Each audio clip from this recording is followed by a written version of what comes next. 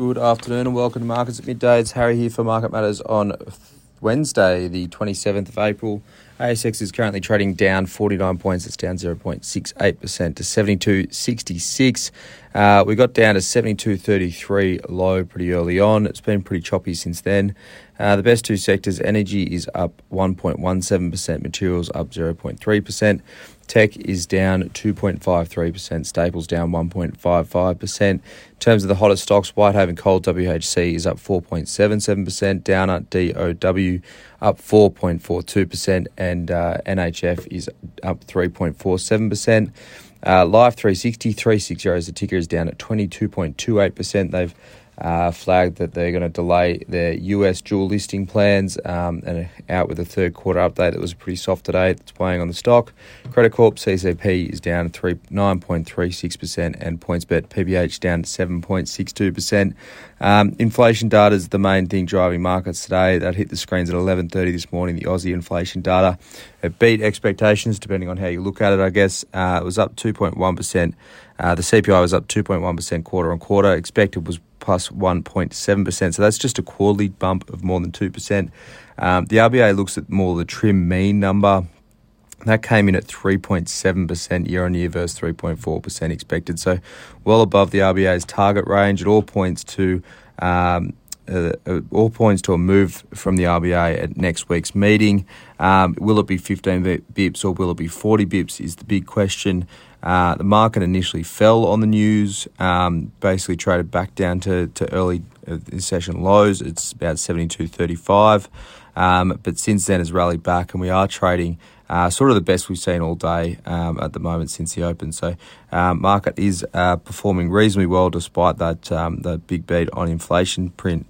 AMP and Dexus. AMP is down 0.24%. Dexus is about 0.5% higher at the moment. Dexus has agreed to buy AMP's Collimate business. It was previously AMP Capital.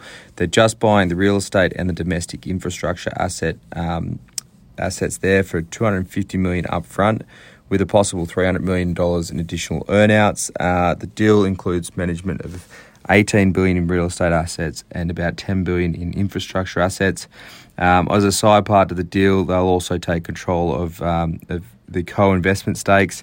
They're worth around about $450 million, so there'll be an additional payment for that based on what the units are trading at the time of the transfer. AMP is unlikely to see the full $300 million in earnouts. They're expecting some outflows and a few other adjustments to be made in those numbers after those have been transferred, but we'll see how that one plays out. AMP Collimate also has an international business that's not tied up in this deal, but they've still got talks underway to sort of transfer that one as well. So a bit more to play out there. It's good to see AMP getting some money in the door. It'll really improve their capital structure and capital position as well. So, but the stock is down on the back of that news today, despite what should be some probably positive announcements.